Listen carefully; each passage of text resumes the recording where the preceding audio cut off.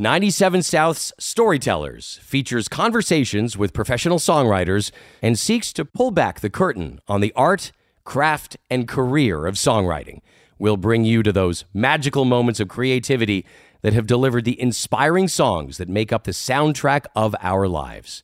I'm Paul McGuire, and my guest today is awarded songwriter, producer, and musician Jeff Trott, a longtime collaborator of Sheryl Crow and an architect of her unique sound. He's penned hits like Every Day is a Winding Road, My Favorite Mistake, and Soak Up the Sun. Jeff has lent his production chops to recordings by Hootie and the Blowfish, Sheryl Crow, and Stevie Nicks, and toured as a guitarist with Tears for Fears and World Party. Hi, Jeff. Hey, how's it going? You know, I was thinking, for a guy that's had such a massive impact on the music industry, you didn't even realize you were getting into it. Yeah, exactly. Right? Yeah, like, it just kind of happened because you were good at guitar, or you could kind of sing, and your buddies hung out on Sunday mornings at in their mom's basement, and you started a band, and all of a sudden, you're expected to deliver. You have deliverables. Yeah. It's funny you should say that, because I was talking to this friend of mine about how I even got into it. Originally, I went to college majoring in telecommunications because I thought I was going to be a broadcaster. Okay. Whereabouts? Where was that? In San Mateo, just south of San Francisco. Okay. So that's where I'm originally from, Yeah. San Francisco. So I was going to this school. It wasn't like a real, high-end school. But what it did have is a great broadcasting program. Right. So I thought, okay, I can either be a broadcaster or a DJ or a station manager, programmer, or something like that. Right, like for a local television station, for a news organization, doing sports, weather, whatever. Right out of high school, Yeah. I was just trying to, I was kind of winging it. Well, I like music, so maybe I can play some music for people. I worked at I shouldn't say worked. I was part of a pirate radio station. Oh, I love it. That I built with a fellow student. We were, trying to get our commercial broadcasting license and all that. I don't even know if you need that anymore, and so we climbed up this giant tree in his backyard, and we strapped a long antenna, and then spent a month trying to wire it and get it going. And we were able to get a whole 1 watt of power. Yeah. So that 1 watt could go a mile radius. You're covering your neighborhood, your hood. My neighborhood. Yeah. The only people that are going to hear us are neighbors that probably don't want to hear us. Yeah. So we did that. We played a lot of punk rock stuff and, indie music. Were you in your friend's place and you're using turntables? Yeah, we were actually using turntables. Yeah. Yeah. And he had a really nice Thorns Swedish turntable. Yeah. So how old were you when you were doing this, when you were pirates of the radio? I guess 18 or something, 18 Yeah. or 19, probably 19. And, this is the end of the 70s, which is when punk happened. So I was listening to groups like Television and the Buzzcocks and Dead Kennedys, and then, eventually morphed into post-punk, Joy Division. Beautiful. So I was listening to very beautiful, brooding, kind Love of it. dark, angular kind of music. Yeah. It was fun. So we did this broadcast, and then it was really enjoyable, even though I know there's probably 3 people that were listening. We were just playing records that we liked.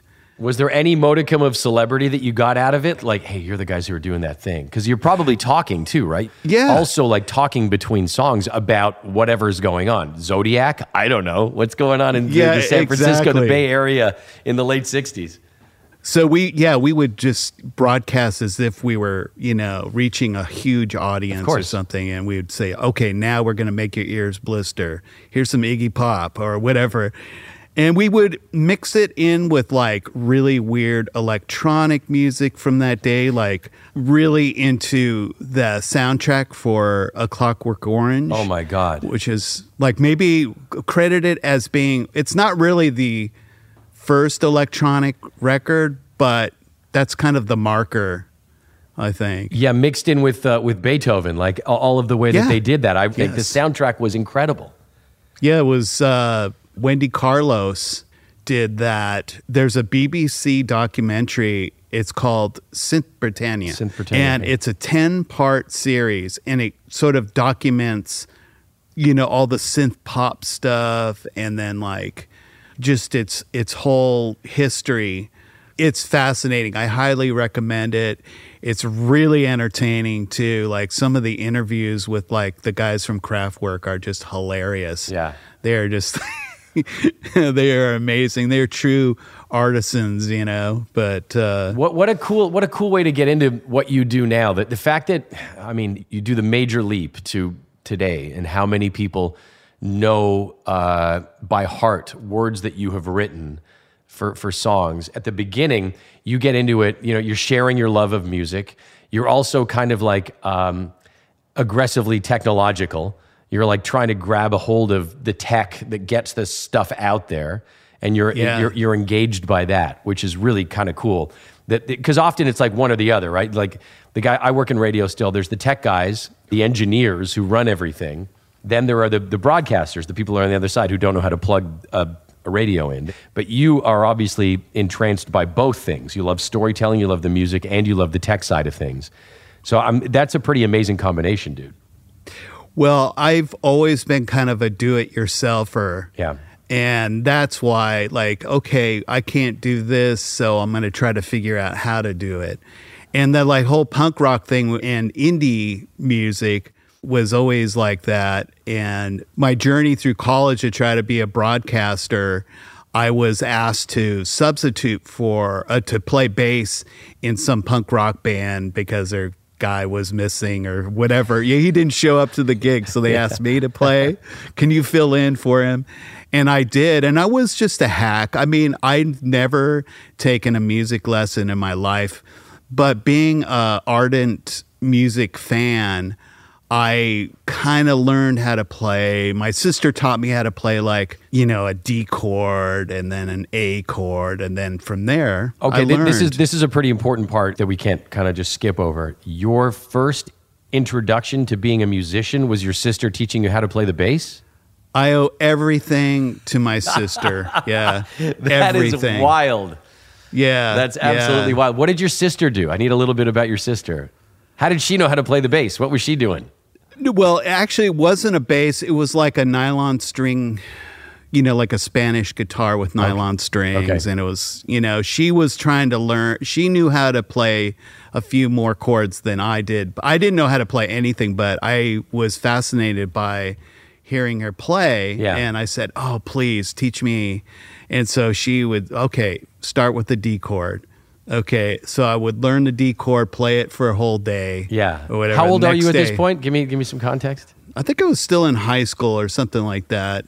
It's great. I was just inspired by her. She's, learning how to play, whatever, Cat Stevens or something like that. Yeah. And so I was like, oh, teach me. And so she did. And then eventually I was borrowing her guitar all the time. And then I think, unfortunately, I think she just gave up on playing, maybe because I hogged the guitar. Yeah. But so that led to that, I really do have her to thank for, showing me the way. And that led to, playing a little bass, playing in a couple of punk bands. Yeah. And then while trying to be a broadcaster, filling in for other people on bass or guitar or whatever. And eventually that led to a band that I was filling in for, this band Wire Train, ended up getting a record deal. And that made me get out of, I was no longer a broadcaster. I ended up, playing in a signed band and touring around and in a van and all that kind of stuff. So there's an element, there's obviously a sea change that has to happen at some point for you, where you realize, maybe you don't realize, you do it by accident, where you become this storyteller, the person who is confident enough and has well, first of all, you need a story to tell. Then you realize that you're capable of putting that into some sort of, some form, whether it's a novel, you can tell stories as a broadcaster, but you've enveloped yourself in music and you become a songwriter. When was the moment that you became a songwriter? Well, probably in, a couple of my early bands. There was a band called The Lifers, and so I wrote songs. I didn't start off as a lyricist, although I'd read a lot of poetry and stuff like that. The Lifers is a great name for a band, by the way. Oh, thanks. It's so good.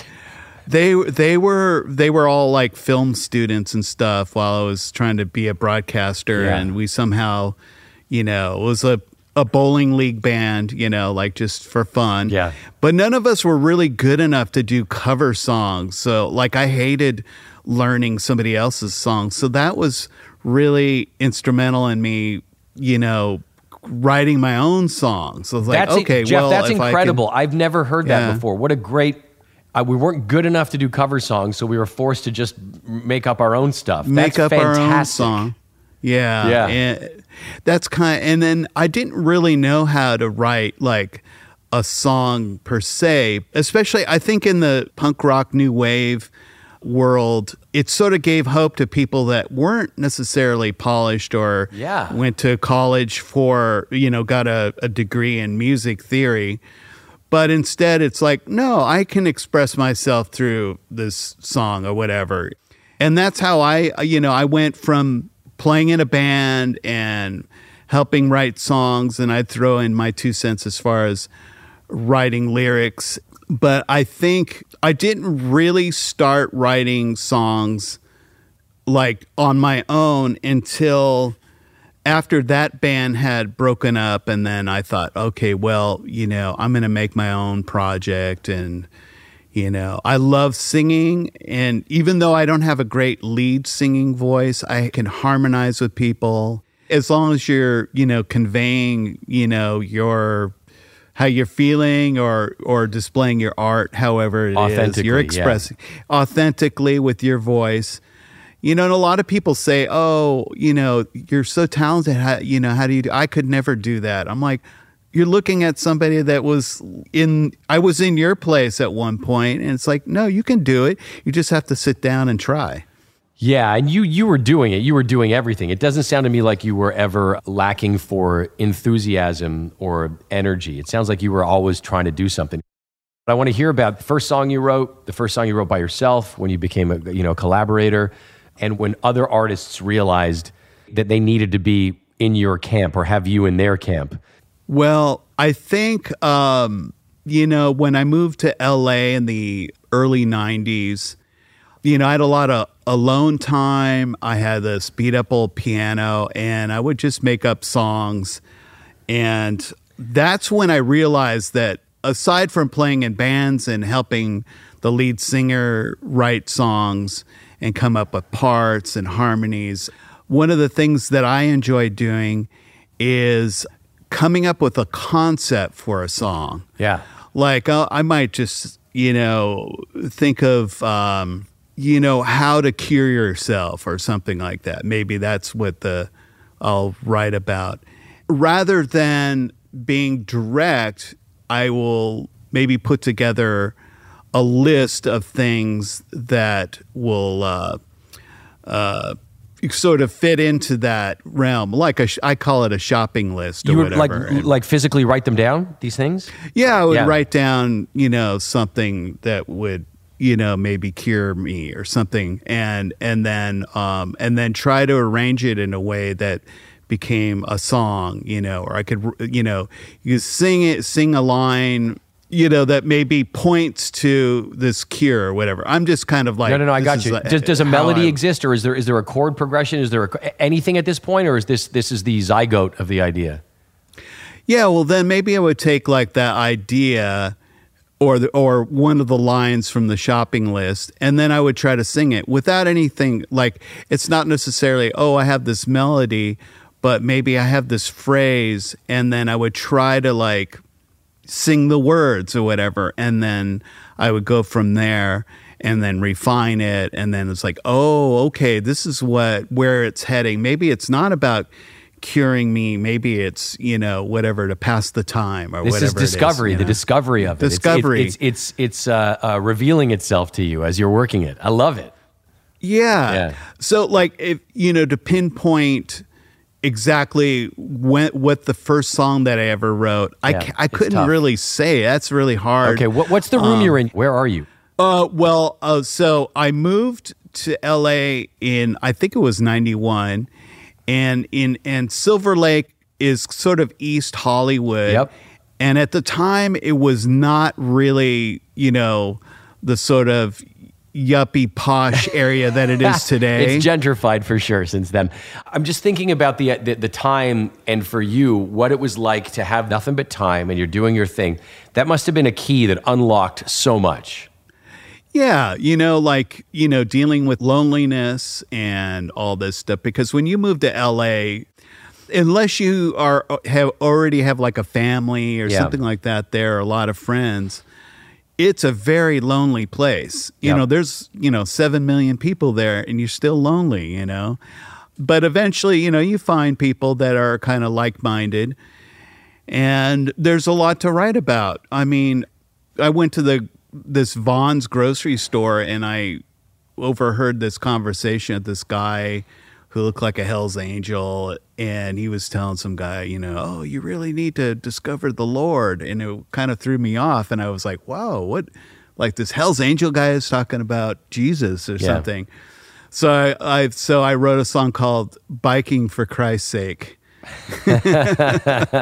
Just based on like what I overheard this guy saying, and so that was the beginning, like, of officially writing whole songs and stuff like that. And how did you turn that into a thing that allowed you to continue to keep doing it?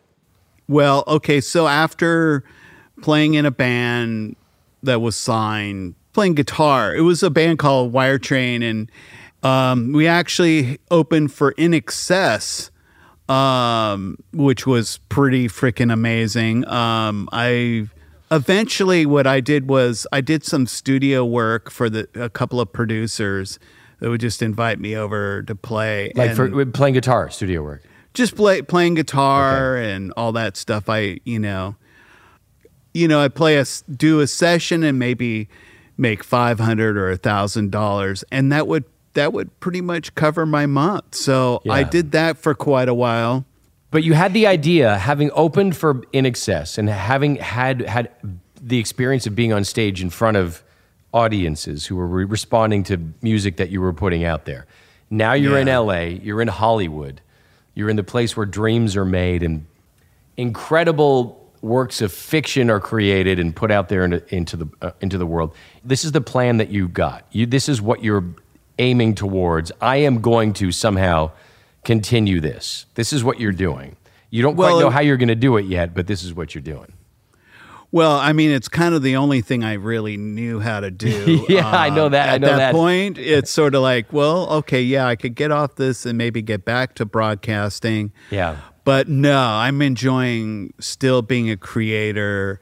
And, but music is it. I'm going to make a living making music. That's what you're doing. Yeah, exactly. So, if it's doing some session work that will, afford me to be able to write my own songs. Yeah. And did you do any crazy session work that nobody knows about, like a secret track on a Chili Peppers record or anything like that hasn't come out yet? Come on, I need to do some breaking news here. I guess. So I played on this Bash and Pop record, which was led by Tommy Stinson, who was in the Replacements. Yeah. So I played on his thing. That's cool. And then that producer, this guy, Don Smith, had worked with the Heartbreakers and Traveling Wilburys and all that stuff. Legit, yeah. That's legit. So I worked with Tommy for a little bit, and then I really wasn't, the bills were being paid, but then a friend of mine called me up and said, hey, Tears for Fears is looking for a guitar player who can sing and maybe play other things and all this stuff. And I dropped your name and I said, oh, well, you used to play in this band called World Party.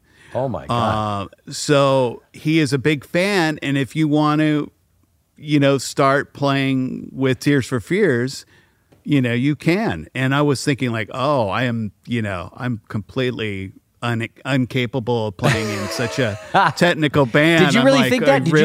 You really thought that? You thought you were not qualified? I just thought, no, there's just no way, I'm a hack and all this stuff. You really thought that, though? In your heart of hearts, you didn't think that you were qualified or capable or had the chops to do that?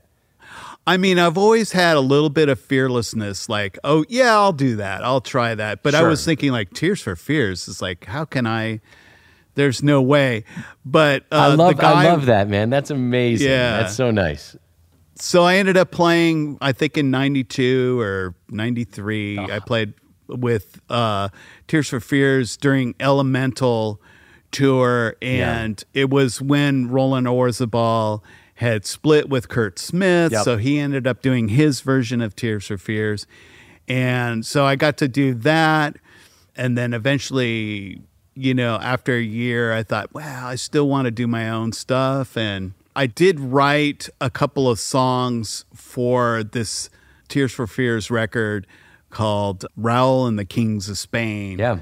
But it was like, it was like writing a song with a whole group. And so it wasn't really quite the same, but it was, it was fabulous to be able to, contribute. Probably one of the least known Tears for Fears record, but hey, it is, still part of this, dynasty of. You're part of the legend. Part of the legend. Of course, yeah. It really was quite an experience, to be able to, I'm assuming that you take some of that, and you're like, let me take because of the guy that you are and the way that I think plugged in that you have been literally and figuratively to the technology of what's going on and the artistry of songwriting, you probably take some of that and you're like, oh, this is what audiences respond to. And then you can take that and, pun intended, transpose that into your own songwriting. Is that fair? Yeah, absolutely. Yeah, the choruses, were just compelling, everybody to sing along. Right. So like it was maybe like, oh yeah, you need to write things like that people, feel like joining in. And now you have like so many legendaries that you've done that. You turned that into a thing. That's incredible.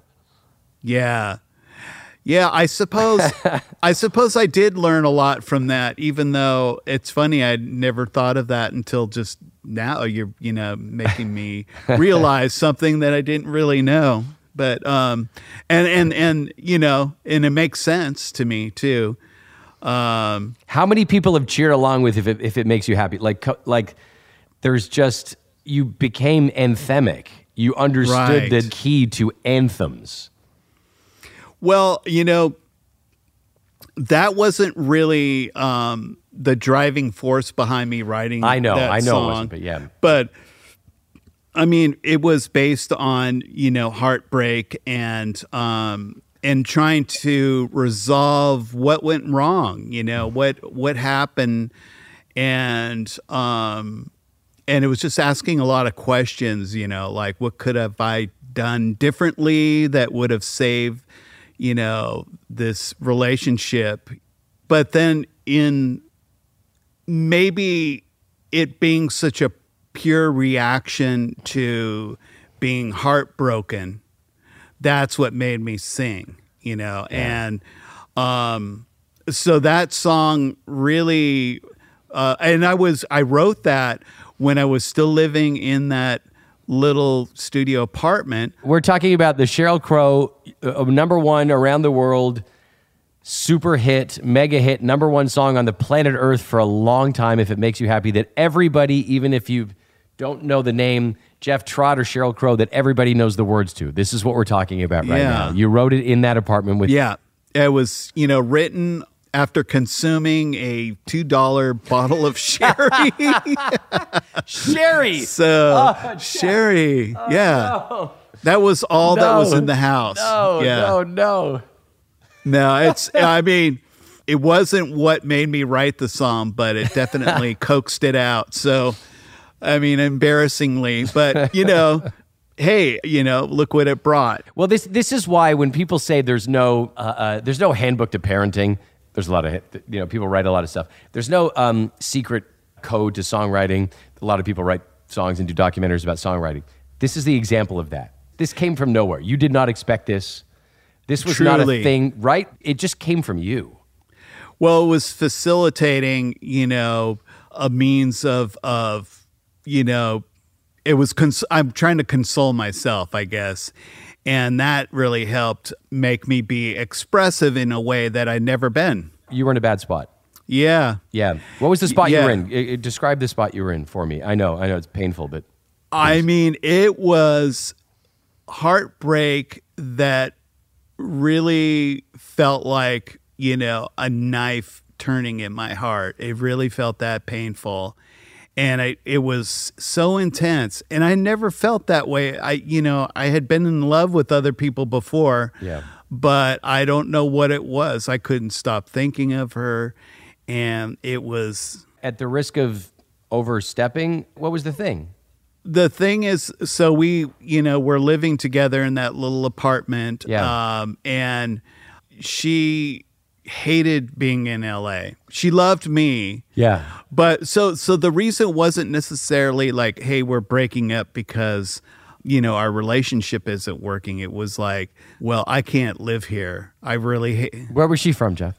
Sacramento. Well, so actually, still California. Roseville. She just didn't like. She still like was a West Coast baby, but didn't love the Hollywood stuff. Well, yeah, I think because a lot of people go to LA very ambitious, have big dreams and stuff. And was she an actress, an artist? No, I think she, at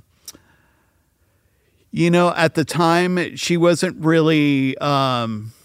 We met in San Francisco and then stayed in touch writing letters and stuff when people still wrote each other letters. Yeah, no, I'm part of that generation, yeah.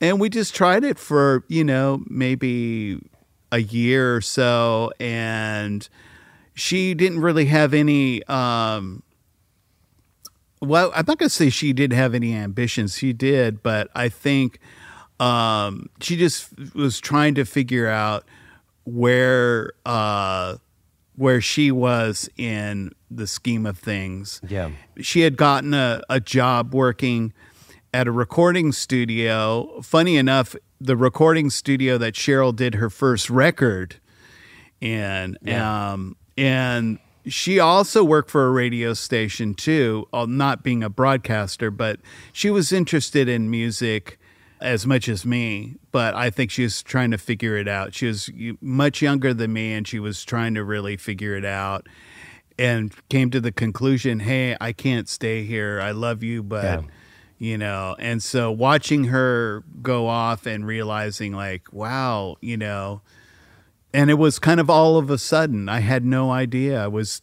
caught up in my own thing, not to recognize that, maybe she wasn't really very happy. So right. So I've never heard you talk about this like that. That's incredible. Yeah. Like the story of it. Does she realize? Well, I'm married to her today. Oh, that's the woman. Yeah, I know. That's the craziest thing. We ended up getting back together after many years, and it's funny how those things, they work or don't, it was a big surprise that we did get back together. Yeah. But I think we ended up reconvening our relationship in Portland, Oregon, which is a much more personable place, or at least it was back when we moved there. Yeah. So she and Jeff, that's a great story. It's amazing. Yeah. Yeah. She's always asking when I write songs these days. She's like, "Oh, is that one about me too?" I go, "They're all about you, babe." Yeah, you floored me there. I had no idea that you were still that she was your muse, is your wife. That's so great. Yeah. Well, I guess it has to come from somewhere, and you have to write about what you do know. Yeah. I know that when the reviews of that song came out, everybody loved the song, but they were like, what the heck are the lyrics about? It's like they're so oblique. And that's just my mind is kind of like that.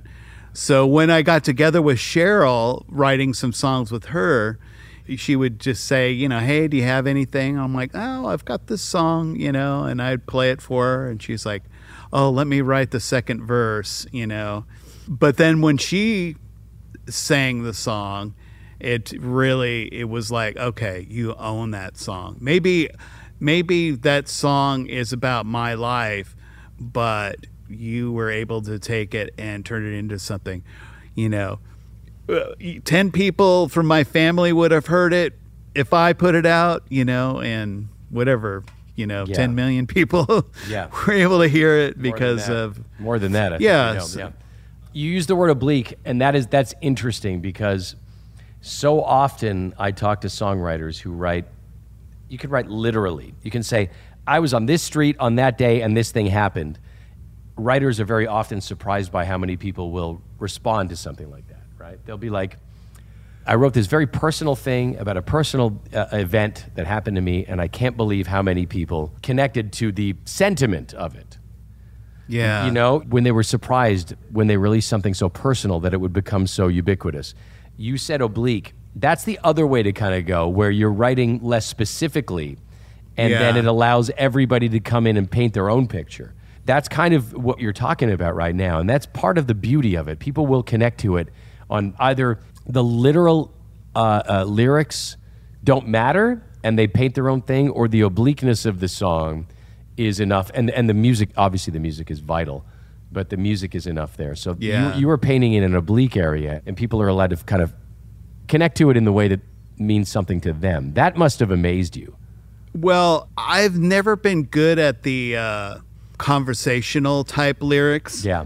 So that's the only way that I've ever really written is, in the shopping list method, if you want to call it that. And do you still do that, by the way? Do you still have a list, or is it on your phone, or is there a? Oh yeah, I have I keep journals, and somebody says something in conversation when you're out for dinner. You're like, oh, I like that turn of phrase. You're like, I'm gonna grab that. Yeah. I'll overhear something that somebody says that. Maybe they'll say something that sounds very cliche, but maybe they get it wrong, and that just sounds so much better, And so I'm like, oh yeah, like quickly get the phone and tap it in, and like you have something. Yeah. I just recently wrote a song that is, I think, currently Sheryl Crow's latest single, and it's called Forever. And we had been trying to write, everybody's always saying, you got to write another If It Makes You Happy and this and that. And I'm like, can you do me a favor and go direct another Godfather? Thank you. Yeah, exactly. Yeah. It just doesn't happen that way. Yeah. If people can do that, great, go for it. I'm not going to say impossible for me to do it, but I don't think that way. And usually when I work with her, I'll bring something. It could be a guitar riff, it'll be a phrase, it'll be a concept or something like that. So she was saying, hey, let's get together and let's just see if maybe we could write. This is recently? Just recently, yeah. Earlier this year. Yeah. And so I got together with her, or before I got together with her, the night before, I sat down and I was like, I found this really nice little acoustic-y arpeggio thing, and I was like, oh, this is pretty. And then I was like kind of humming and trying to find a melody for it, and I was thinking of my situation, not just with her but just in general, and I used I guess it would be a cliche, nothing lasts forever. And so I sat down and I was singing Nothing Lasts Forever, and I thought, that's how many times has that been sung? So I was like thinking like, okay, there's no such thing as forever, but you and me, we've got today. And that's maybe one of the most basic things that I think I've ever written as far as a lyric. But I brought that to Cheryl, and played her this thing, and then it was sort of like, oh my God, I love this. So we wrote about living in the moment, which isn't like a completely original thought. It's pretty great, though. It's a good reminder that you can make all these plans and stuff, and like, we'll go to the Bahamas, this year. Let's make that plan. But what about doing that right now? I mean, maybe it's not. Well, maybe you don't have the money to be able to do that, so maybe let's create the Bahamas in our backyard or something. I don't know. Yeah. So that's kind of, this song just kind of emerged. And as we were writing, by the way, Bahamas in your backyard is good. Don't forget that. Ooh, there's a good alliteration. There we go. Yeah, let's keep going. Bahamas in your backyard. Yeah. Well, so I think that is why we've been able to write so many songs together, because we have like this sort of trust, and also we feed each other ideas and stuff. And Cheryl is a very top-notch lyricist, and she can write, verses for days and all this stuff. So we were able to like take that idea, and it's sort of like playing tennis or badminton or something, and just throwing ideas, keeping it up in the air, back. Yep. Keep it going as long as there's momentum, and it's going somewhere. Keep going. And so we did that, and we came up with this song that really is truly like the quintessential friendship song. We were writing it for each other, and it was just a great sentiment. And some of that, it's like, well, you're writing it for your kids or people that mean something to you. And so this song, I mean, I'm not the braggadocious type, but this song is really, oh my God, it may be one of the best songs that I've written with her yet. I really strongly feel that. And we played it together. After we wrote it, it took us like, I don't know, maybe an hour to finish it. We sat down. Hold on, you wrote this song in an hour? We wrote it in an hour. It was like, okay, the idea resonated so deeply between us that we were just able to like try to keep it as clear in thought as we could. So you're efficient as well. Well, I mean, we write a lot of songs, so there's a lot of, leftover whatever casualties or whatever battle casualties. Sure. Sometimes when something resonates so deeply, it's almost like it's just writing itself, and all you have to do is just follow the trail and just stay on that path. And that's what we did. And it was like, wow, let's write another one, and it should be that easy. And sometimes it's hard for artists to just go, hey, well, let's just take this, let's try to write as clear and honestly and simply as possible. And that's exactly what we did. Rather than trying to make it Shakespeare, we cut out the pretense and just got to pure, emotional emotion. That's interesting you say that, trying to make it Shakespeare. I remember talking to somebody about a song that they had written that became a very popular wedding song. And if he had gone out that day or into that session and decided that he wanted to write a wedding song, it would have been like the wrong tack to take, right? It would have been, it's not the way you can go. You can't go in trying to write an anthem. You go in being authentic and being open and allowing your emotions and to be available. But if you go in with that agenda, it almost gets in the way, doesn't it? It does, because then you're reacting purely with your brain and not with your soul or something like that. That sounds corny, but that's true. I think that's it. Yeah, I think that's it. You just have to not overanalyze it.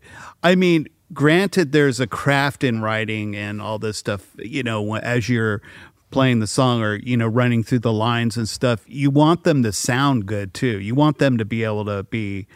And you're like, I know this 11-minute version of this song is amazing, but maybe we should cut it down a bit so people can digest it. Yeah, exactly. We'll save that for the concept record later. But yeah, and there's nothing better than being able to, write something that is a joy that's not too much of a challenge. I mean, you want some challenge too. Yeah. You want yourself to like, okay, I'm going to add more syllables to make it more rhythmical in a way that I don't, haven't done. you want to keep evolving, but at the end of it all, you really do want it to be this thing that gives you a lot of pleasure in playing, like, oh, I can't wait to play. I can play this song all day long, I love That's that. what I want. Yeah. You're an amazing guy, man. You allowed your natural passions and tendencies, you didn't stand in the way of them, and they evolved into this incredible career. Obviously the passion that you had was magnetic. You attracted the right people, and your stories were allowed to surface just because of the fact that you let them out. You didn't stand in the way of it. It's a tough one, man. It's like if people come up to you and ask you for advice, I'm sure it's kind of tough. You're like, what I did was so crazy. What I did was so like, I was just being me and it happened. So if I have any advice, why don't you just try and be me? Try and be Jeff Trott. Go ahead. Good luck. Like, it's exactly. Crazy. Yeah, I know. I don't know how else to be, I guess. That's that. There's only, and that's the other thing too. I think limitations can be blessings too. Yeah. I mean, to hear somebody say, "Oh, I could never write a song," or "I could never sing a song," or something, I just I could never. I could never say that. I could, because I feel like you just have to try. Maybe you're not going to sound like Pavarotti out of the gate. Maybe you're not going to be Shakespeare writing it down on paper, but there's already been those people. It's like, do your thing. Do your thing. Do your Be your thing, own yeah. Jeff Trott. Do it. Do it. Yes. You're great, man. I love chatting with you. I love the fact that you have the story with your wife. What a wonderful thing to have in your career, that your wife is so instrumental, pun intended, to your music career. Totally. And then the fact that you have this relationship with Sheryl Crow, which is just legendary and will be talked about in the annals of music history for decades and millennia to come. Thanks for doing this, man. It's a real pleasure. Well, we're going to get to see you this summer, right? You're coming out. Yeah, I'll be out there in the end of July in Penticton. Yeah, Penticton, British Columbia. Yeah, one of the most beautiful parts of North America. You're going to love it. We're going to have a great time. So I have heard. I can't wait to be joining everybody, and I'm looking forward to it. Jeff, thanks for doing this today, man. Have a great rest of your long weekend, and I'll see you in British Columbia. All right, take care. Thanks, brother. See you, buddy. Thanks for listening. This has been Storytellers. Join me, Paul McGuire, live this summer with Kim Mitchell, Glass Tigers' Alan Frew, 5440's Neil Osborne, and many others for an experience you'll remember always. The 97 South Song Sessions Songwriters Festival is happening this July, the 21st to the 23rd, in Penticton, British Columbia's incomparable wine country. An intimate Bluebird-style music performance that features songwriters in the round, playing their hits and relating stories of a life in music. Tickets and information at 97southsongsessions.com. Download the free Stingray Music mobile app and listen to the 97 South Song Sessions channel today. Stingray Music. Life's on you. Music's on us.